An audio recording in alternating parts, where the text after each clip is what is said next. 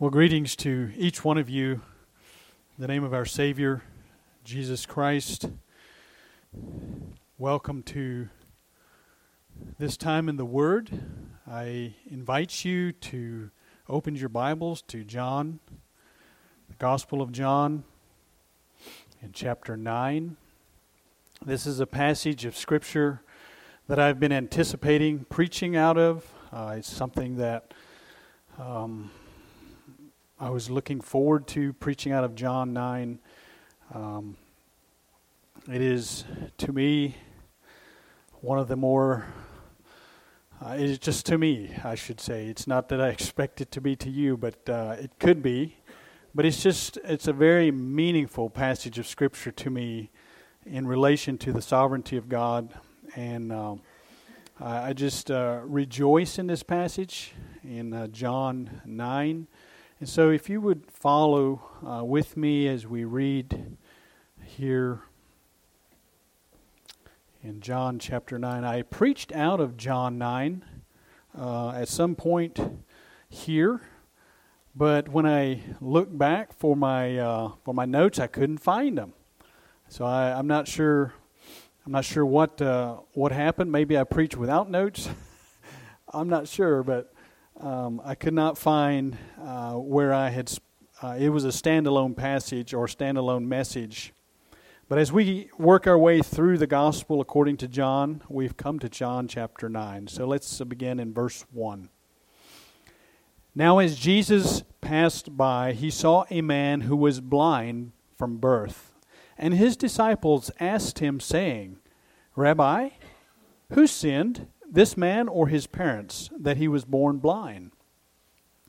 Jesus answered, Neither this man nor his parents sinned, but that the works of God should be revealed in him. I must work the works of him who sent me while it is day. The night is coming when no one can work. As long as I am in the world, I am the light of the world. When he had said these things, he spat on the ground and made clay with the saliva, and he anointed the eyes of the blind man with the clay. And he said to him, Go wash in the pool of Siloam, which is translated sent. So he went and washed and came back seeing. Therefore the neighbors and those who previously had seen that he was blind said, Is not this he who sat and begged? Some said, This is he. Others said, He is like him. He said, I am he. Therefore they said to him, How were your eyes opened? He answered and said, A man called Jesus made clay and anointed my eyes and said to me, Go to the pool of Siloam and wash. So I went and washed, and I received sight. Then they said to him, Where is he? He said, I do not know. And if you would read this to the end of the chapter, you would see the rulers and the Pharisees and the scribes and all, and the conflict that came out of this healing. Interestingly, again, this was a healing on the Sabbath, as it was in John chapter 5, where the man by the pool of Bethesda was healed, and Christ seems to enjoy to stir the pot, and he specifically did it here again on the Sabbath. And so, but I want to address this passage of Scripture from verses 1 through 12 today, and we'll come back at a later date and we'll consider the rest of the passage.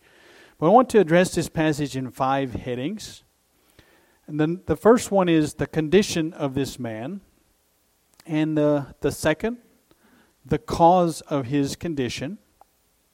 And if you're taking notes, the third would be the cure for his condition. And number 4, the confusion of the crowd. And then lastly, number 5, the confession of this man. Let's pray.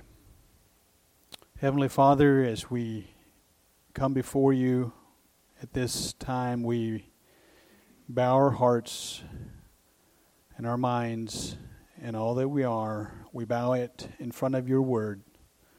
And we pray that you would speak to us and you would instruct us in the way that we should go. And Father, that these truths, these great truths, these profound truths revealed in this passage would instruct us and correct us in our doctrine. And that it would have its way in our lives through application. And Lord, we just bless you. We thank you for this time of worship, that you are indeed worthy of our worship. That we can come and worship the God of the universe, who came and saved us from our sins. And Father, we just bless you and praise you through Christ. Amen. So let's begin here in this first point. I want to just simply point out some things about the condition of this man. The condition of this man as Christ found him. First of all, he was a blind man. This is very straightforward. He was a blind man. Blind, we might say, not by accident, nor by disease, but his condition was congenital, that is, from birth. And he was not only currently blind, but we could consider that this man had never had sight. Let's just think with me briefly about what that must have been like. You know, he was blind currently, but he was historically blind. He was born blind. He never had the opportunity to be gifted with sight. He had always been the way he was currently. He had never related to the world around him through sight. That, to me, there's so much that we take in through our eyes. There's so much comprehension that comes to us through our sight. But for this man, I don't want to put him as a secondary citizen, because a lot of times the other senses are more keenly honed to perceive what is going on around him. But I would just like to point out a few things that must have been difficult for him. So he had never related to the world by sight. For him, the concept of color was foreign. How would you explain the different hues, the whole palette of color in the sky, or the idea of the various colors that are represented in your clothes here today? How would you define color to a blind man who had never had the opportunity to see? Because color, to me, seems like entirely a thing of sight. You can't feel color. You can't hear color. You can't, it is comprehended by sight. And so it was a foreign concept. He sat in darkness. Think about shape. Shape was only what he could comprehend by feeling. You know, if something were outside of his reach, it would be very difficult for him to comprehend what it was like. This was a blind man who could only comprehend shape, I believe, by laying his hands on it. Think about size and scale. It was difficult, I'm sure. The scope of something, how vast is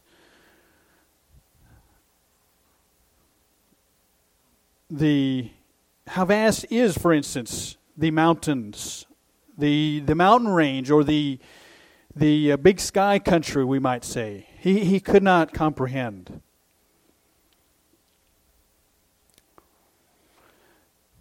I wonder sometimes how an imagination of a blind man works.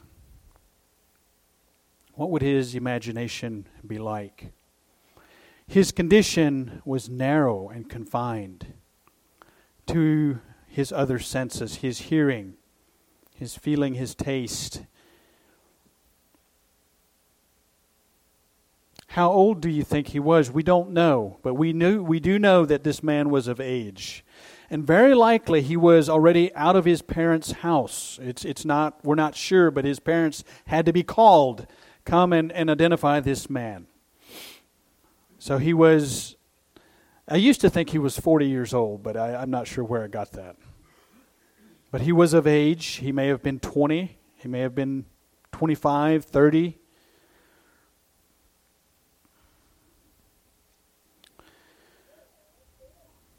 His only recourse here, as we think about a blind man, his only recourse was to beg.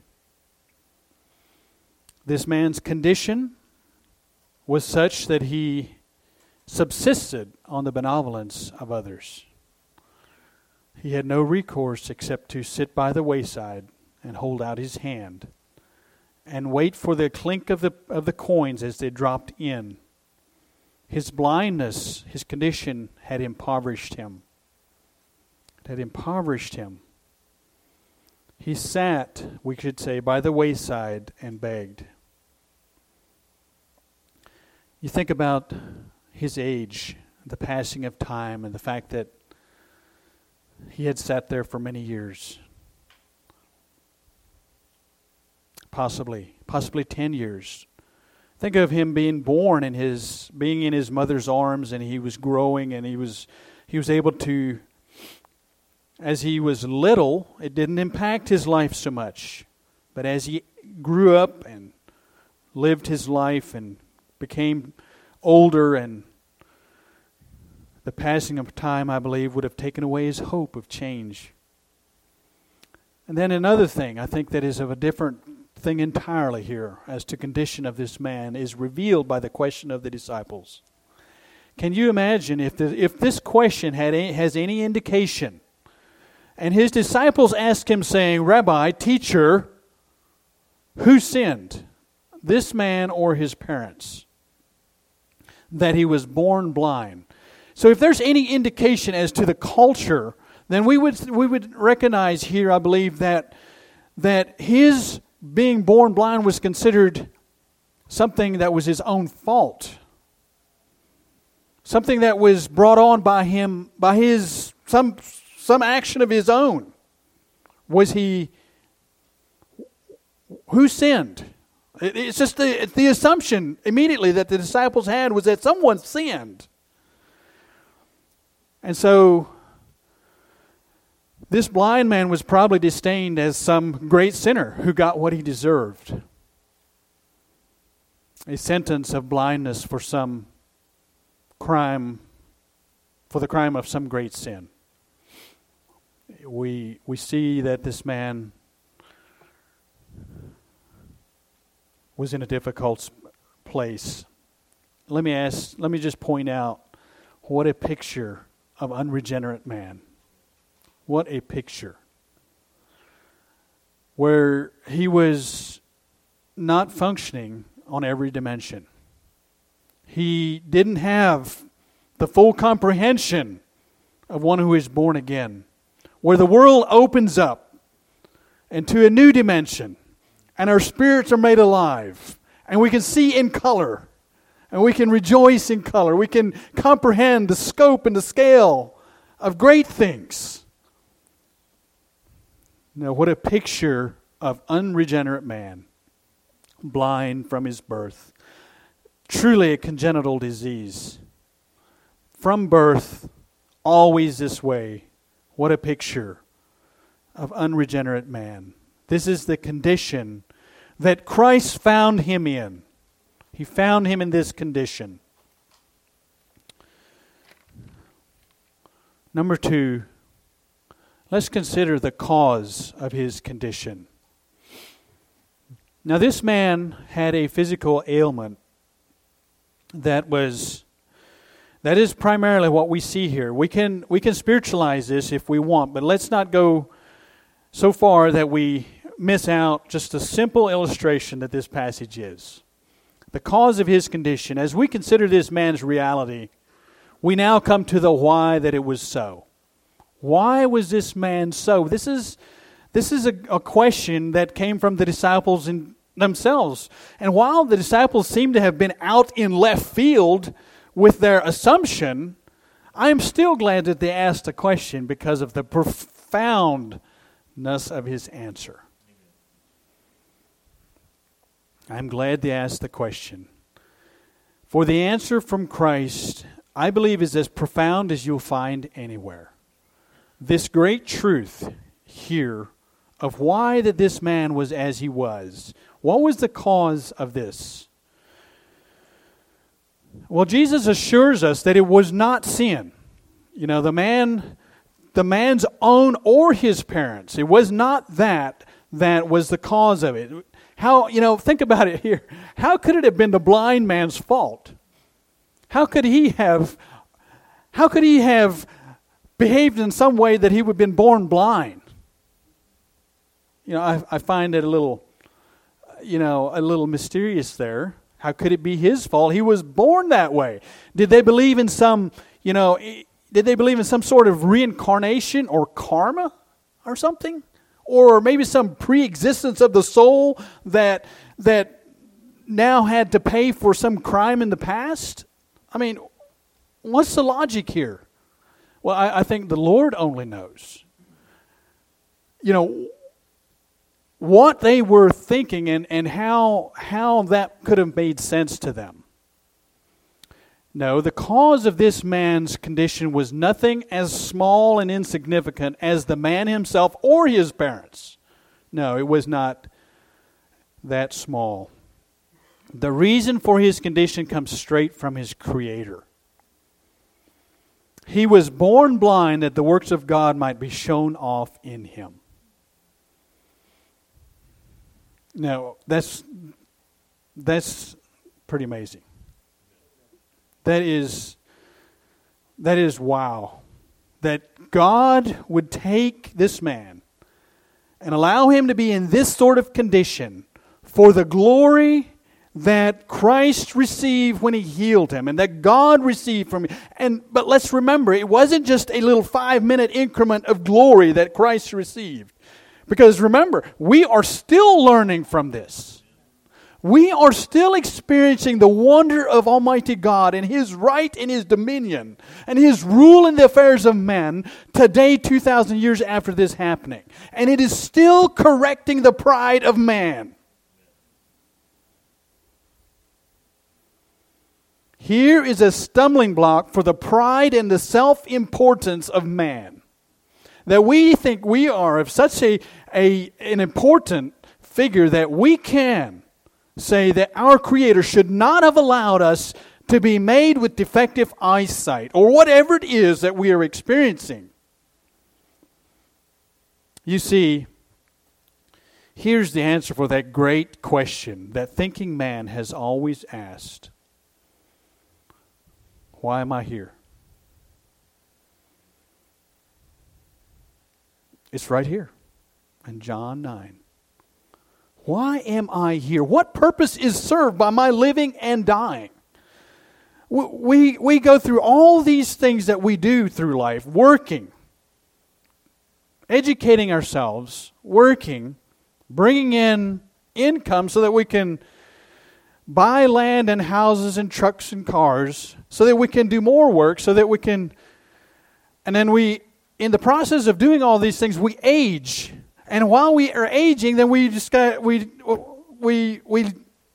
become less and less able to work.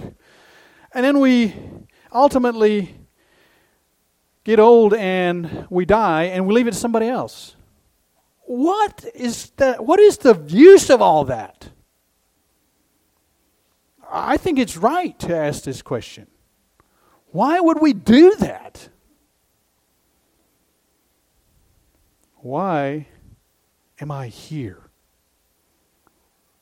Well, this passage is telling us that the why that you're here is not about you. you see. It's not about you.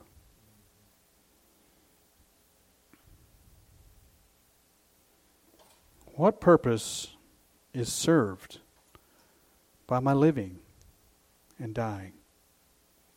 You see, the uniqueness of this man's condition highlights the sovereignty of God. Now, we recognize that this man had a very unique condition. But it doesn't bring out a unique truth to him. We must understand that the sovereignty of God was not unique to this man. This was a man that is used to make a point.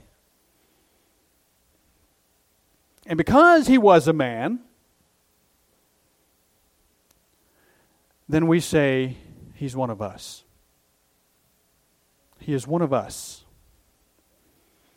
This man is one of us, and it shows us that we are all subject to God's sovereign rule.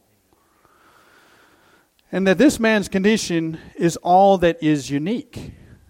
The man's condition is unique, but the sovereignty of God in allowing it to be so and making it to be so is not unique.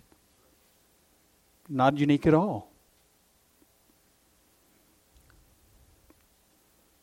The cause of his condition, and remember, we have his condition, a very sad state of affairs, we would say.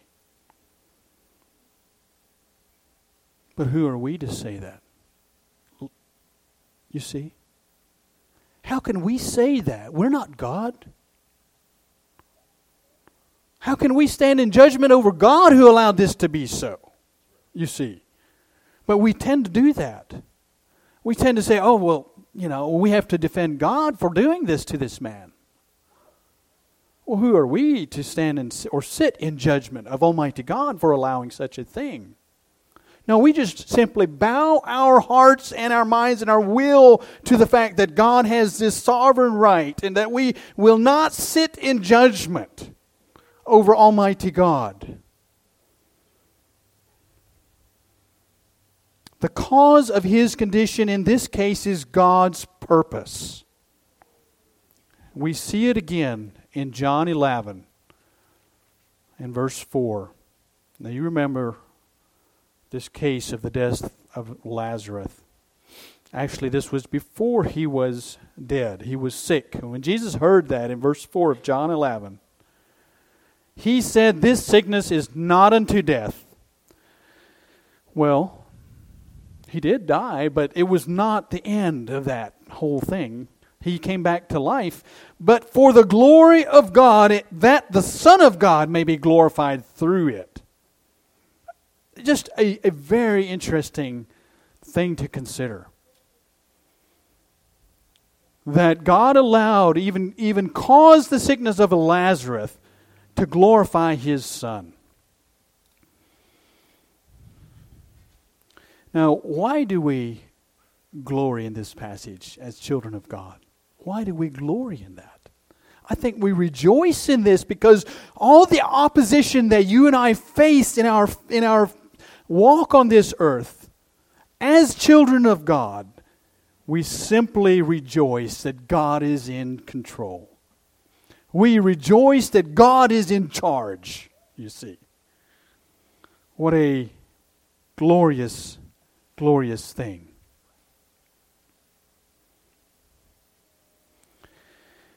See, we have such a low view of the glory of God that we indict him for using human suffering to glorify his goodness and greatness. You see, we have this low view that says, well, God, it's not fair. It's not fair for you to use human suffering to glorify yourself. But see, we have such a misunderstanding of his glory. As if we were God and had some say as to what our circumstances should be. John 9 has humbled me so many times. You see that God would have the right, the rule, to bring things into my life, to let me even be born in such a way that He could glorify Himself.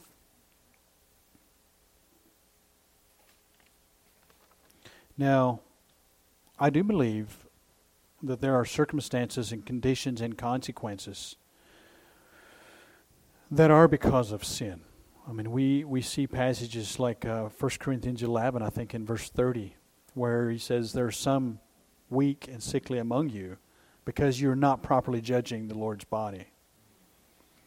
You have passages like James, I think 5, where it speaks about if someone is sick, let the elders come and lay their hands on him and pray for him, and if he has sinned, his sins will be forgiven him.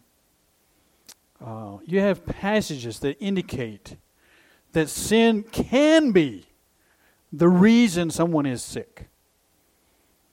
But it is not inherently so. It is not necessarily so. But that we live in a fallen world, that God is using the suffering of humanity, in some cases, as we see here in John 9, for His own purpose and glory. And even the consequences that God has, even if our sickness is from our sin, that is still a rule that is set up by Almighty God that says, I will not be mocked. What a man sows, that will he also reap. And God has still placed that in. It is still a mark of the sovereignty of God even there. That when man sins, God says, this, and this will happen. And I will not be mocked, He says. This is a rule that I have put in place. But John 9 is not about that. John 9 is about a man born blind. Not because he had sinned. Not because he was dropped when he was born, or she fell when she was pregnant with him and somehow... No, none of that. It was because God wanted this man to grow up, sit by the wayside, and beg, so that when Jesus Christ came by, that God would be glorified in His healing.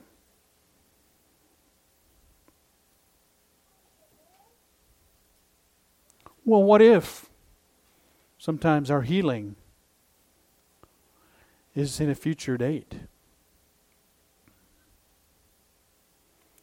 You see, the man had no time frame here that he could control. Christ came by when it was time for Him to come by, because He is sovereign. He is sovereign. See, this account is so stark and so sharply defined because there's no human cause behind it. That's why it stands out so vibrantly for us. There's no human cause for it. So this is a very similar thing as we read about in Job 1. I just want to flip back to Job briefly. If you would flip back to Job 1. In verse 1, I think you're all familiar with this passage. But if you're not recently been here, I want to point out where it says in God's Word, there was a man in the land of Uz whose name was Job. And that man was blameless and upright, and one who feared God and shunned evil. Blameless and upright. What a beautiful picture of a godly man. And it speaks about, some of what it speaks about his uprightness and his blamelessness is found in verse 5, where Job would intercede for his sons, say maybe they have sinned and curse God in their hearts. Thus Job did regularly. And then in verse 6, Job 1. Now there was a day when the sons of God came to present themselves before the Lord, and Satan also came among them. And the Lord said to Satan, From where do you come? So Satan answered the Lord and said, from going to and fro on the earth, and from walking back and forth on it. Then the Lord said to Satan, have you considered my servant Job? That there is none like him on the earth, a blameless and upright man, one who fears God and shuns evil. I think what he is saying here, what God is saying here to his adversary, he says,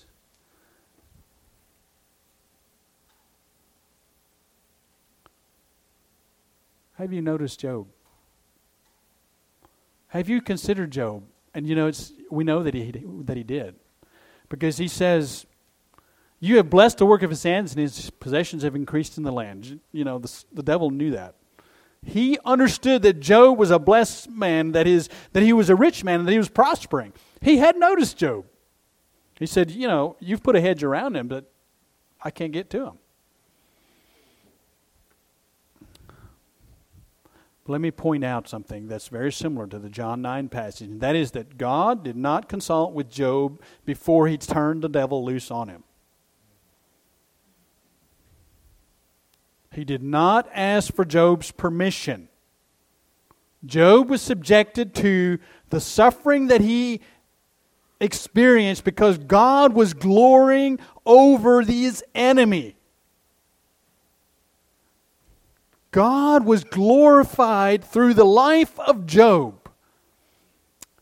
And God exalted over his enemy, over Satan, his adversary, because of Job. And Job didn't have any recourse but to suffer patiently. And he humbled himself, and we know the story of Job. What an amazing truth that God has the right to do that. This is the profound truth of John 9 here, that God has the right to bring these things into our lives without consulting us at all. In 1 Corinthians 3 and verse 9, and that passage where Paul speaks of him and Apollos and their role in working, he says in 1 Corinthians 3 and verse 9, for we are God's fellow workers, you are God's field, you are God's building. According to the grace of God which was given to me as a wise master builder, I have laid the foundation, and another builds on it. Let each one take heed how he builds on it. We are God's field, and how he chooses to plow his field is his prerogative. It is his prerogative. And how he chooses to build his building is by his own master plan. Now, I think, and we'll get to this, but I think it's important that we don't take the sovereignty of God and the absolute authority of God and separate it from his wonderfully good character.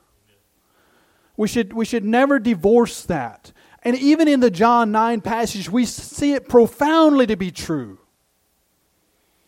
That his sovereignty and his grace and his mercy are one. They're found in one person, in God himself. And that if we take the sovereignty of God as to be something that denies his goodness, then we have a misunderstanding of the character of God.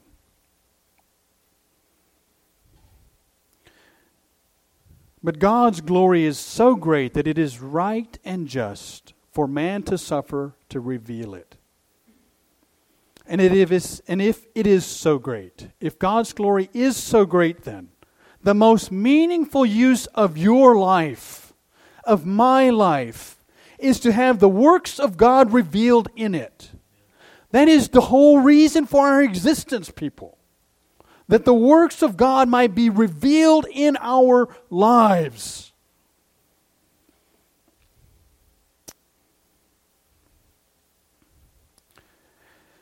Let's go to the number 3, the cure for his condition. As we consider this man's healing, let's look at the setting again. Consider with me. this setting. In verse 1 it begins, "Now as Jesus passed by." Well, passed by from what? We'll go back to John 8 in verse 59, the one just before this verse. "Then they took up stones to throw at him, but Jesus hid himself and went out of the temple, going through the midst of them, and so passed by." Now, as Jesus passed by, you see the setting? Jesus basically was escaping from the angry Jewish mob when he encountered the beggar. That's the setting. He was escaping out of the temple, and they were chasing him with rocks. Christ was here on a mission of mercy and grace, and he was being chased with rocks. And then notice verse 1 again. "As he passed by, he saw a man." That's what it says. He saw a man born blind. He didn't see a beggar, did he? No, that doesn't come out until about verse 6, or verse 7 or 8. "Is not this he who sat and begged?" He saw a man who was blind from birth. He saw a man, not a beggar. Consider again the disciples' reaction. His interest provoked. What makes him so, Rabbi? What's his problem? What caused this? You see, they seen someone different from themselves and assumed he got himself in a mess. That's how we look at the guy standing on the end of the interstate ramp, that on-ramp, where they stand at the light. We come up to him. We say, "Why don't you get a job? You must have had some, pretty bad situations for you to be in this condition." Well, let me ask you, as one commentary pointed out, what good would come from the disciples' question? Who sinned, this man or his parents? What good would come from that? What good does it for us to know what sin he had done or not? We just recognize that he's different from us, so he must have sinned some gigantic sin. But you see what that makes you and what it makes me? It makes us, well, we didn't do that. That's why we're not there.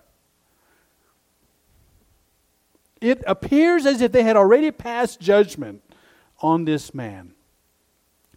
But Christ, this cure for this condition, Christ seen a suffering member of humanity. And you know what he said? He said, "I must get to work." That's what he said. Notice what he says. "But that the works of God should be revealed in him, I must work the works of him who sent me while it is day. The night is coming when no one can work." Who of us,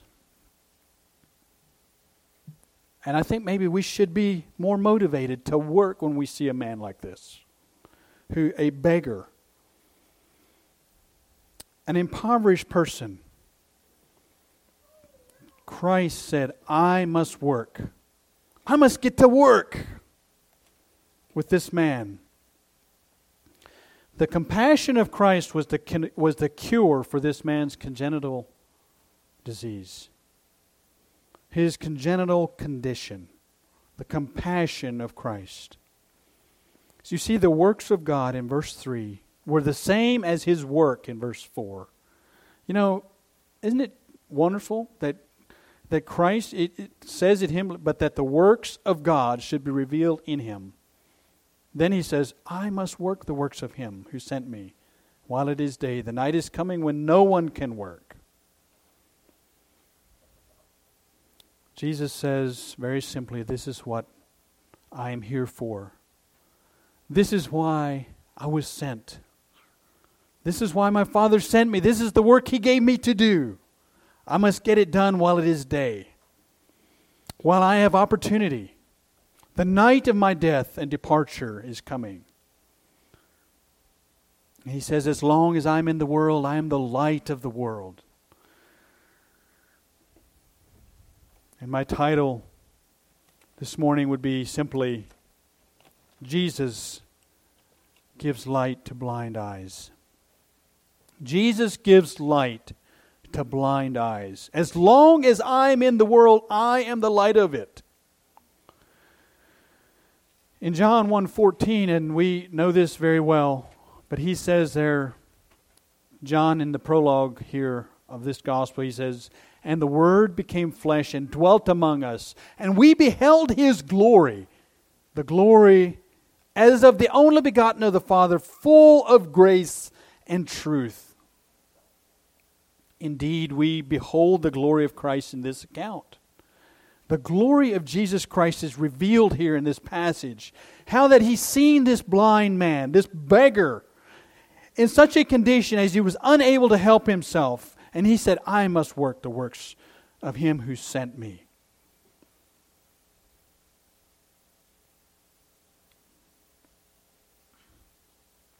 Instead of indicting the Creator for making this man with defective eyes, we see that God used him as an object lesson for us, that we might learn and comprehend that we are all, in John 9, all of us are here in John 9.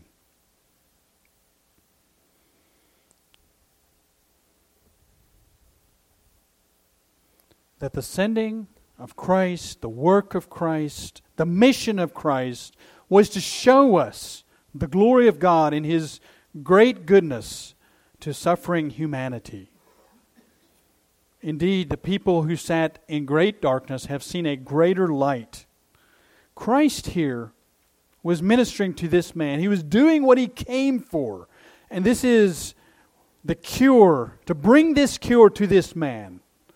To show this man the goodness of God. And by extension, us, showing us the goodness of God.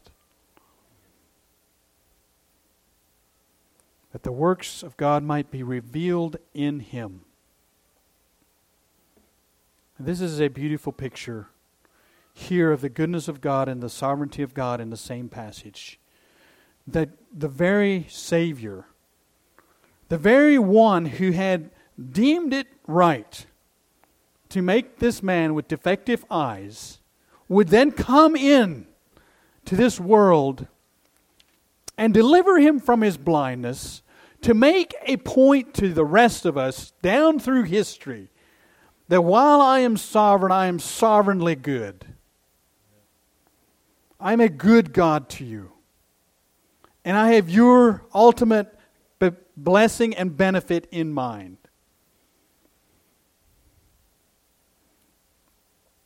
In verse 6, let's read verse 6. After he had said these things, as long as I'm in the world, I'm the light of the world. When he had said these things, he spat on the ground and made clay with the saliva, and he anointed the eyes of the blind man with the clay. You know, I had to think of, in verse 6, we see a picture of the incarnation. The joining together of that which is from heaven with that which is from the earth. The joining together of that.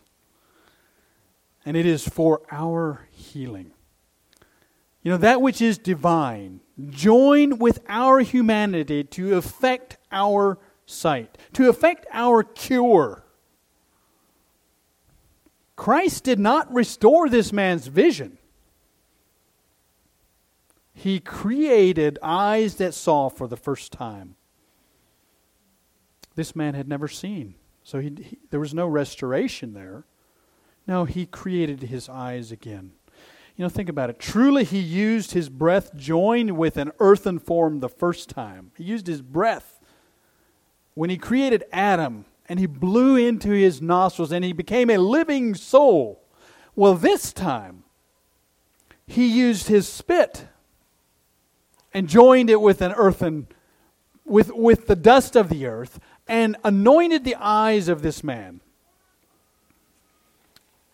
And it was for his healing. You know, we don't know why Christ did it like this. Why did he spit on the ground, form a paste, and anoint the eyes? But it was a very intimate thing for him to do. It was he touched this man. As Brother Enos pointed out this morning, the touching of an unclean person had the result of making one unclean. But here, Christ intimately prepared this clay. He could have spoken his eyesight into existence, but he prepared the clay, applied the anointment, and gave him a command. Go and wash. And truly, that's still the way we're healed today. He prepared the solution for our salvation. It's applied through the work of the Holy Spirit. And it's always joined with the command to follow me. To come, follow me. Go and wash. And the last sentence of verse 7 is beautiful, isn't it? So he went and washed and came seeing. It's a beautiful picture. Then the number 4 is the crowd's confusion. As we move through this passage, the crowd's confusion. And the effect of Christ's work here is highlighted. The crowd was astounded. What he changed was wrought in this man. His identity was in question. Is it really the same man? He had a whole new level of comprehension. Think about it. He was functioning in a new dimension, as we talked about earlier. His condition had radically changed. His occupation changed. And his neighbors were confused. Some said, yes, it's him. Others said, no, it just looks like him. Truly, I think of John 3 where it says, the Spirit blows where it will. You know the sound thereof, but you don't know from whence it comes and where it goes. So is every man that is born of the Spirit. And truly, this crowd, his neighbors, it says, therefore his neighbors and those who previously had seen him. Is this not one who used to sit here and beg? They were confused and they were perplexed about the level of change that Christ had wrought in this man. And then lastly, I want to come to the last point. That is his confession. His confession. What a wonderful thing. He just simply laid it all aside and answered all their questions, says, I am he. Yeah, I'm the one. I was that, and now I'm this. You know me as that. Now know me as this. I was here. Now I'm here. You see. He just simply confessed, I am the one. This was me. This was who I was. Well, they said, what happened? How were your eyes opened? And then the next couple words, he answered and said, a man called Jesus, you see. Isn't that a beautiful picture? A beautiful picture. He had never seen this man. He had never known him. He said, a man called Jesus. That's what happened to me. I encountered this man called Jesus, and he had compassion on me. He made a clay, and he anointed my eyes, and he told me what to do, and I did what he told me, and I can see. Notice what he says, I received sight. That's still the picture today, isn't it? When somebody testifies, they confess that I was this, now I'm that. I met a man named Jesus, and he anointed my eyes, and now I can see. That is so true about us. So true. You see the sovereignty of God and the goodness of God right here. May we always keep those two together.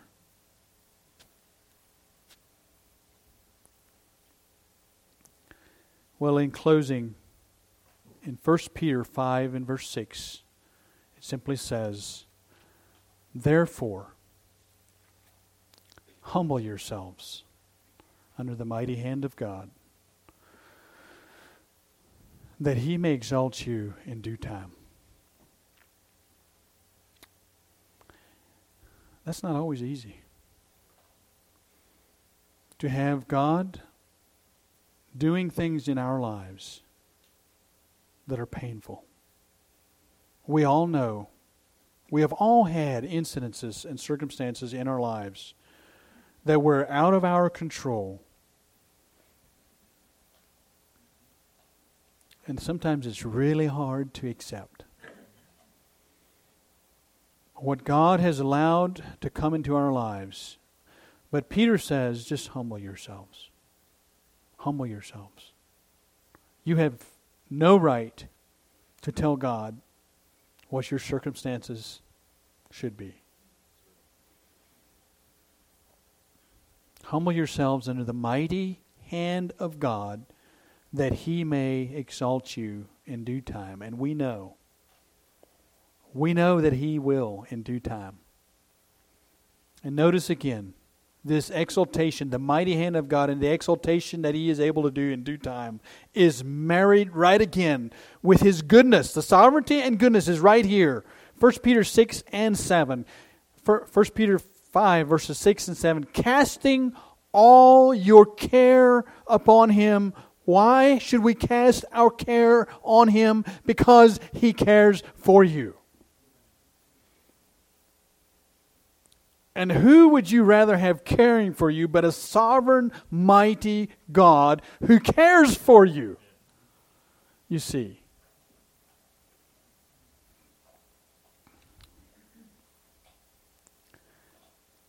Well, I want to close with these two verses in the back of 1 Peter.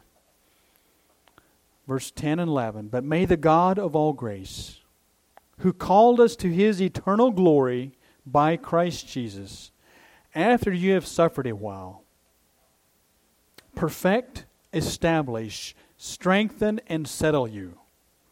To Him be the glory and the dominion forever and ever. Amen.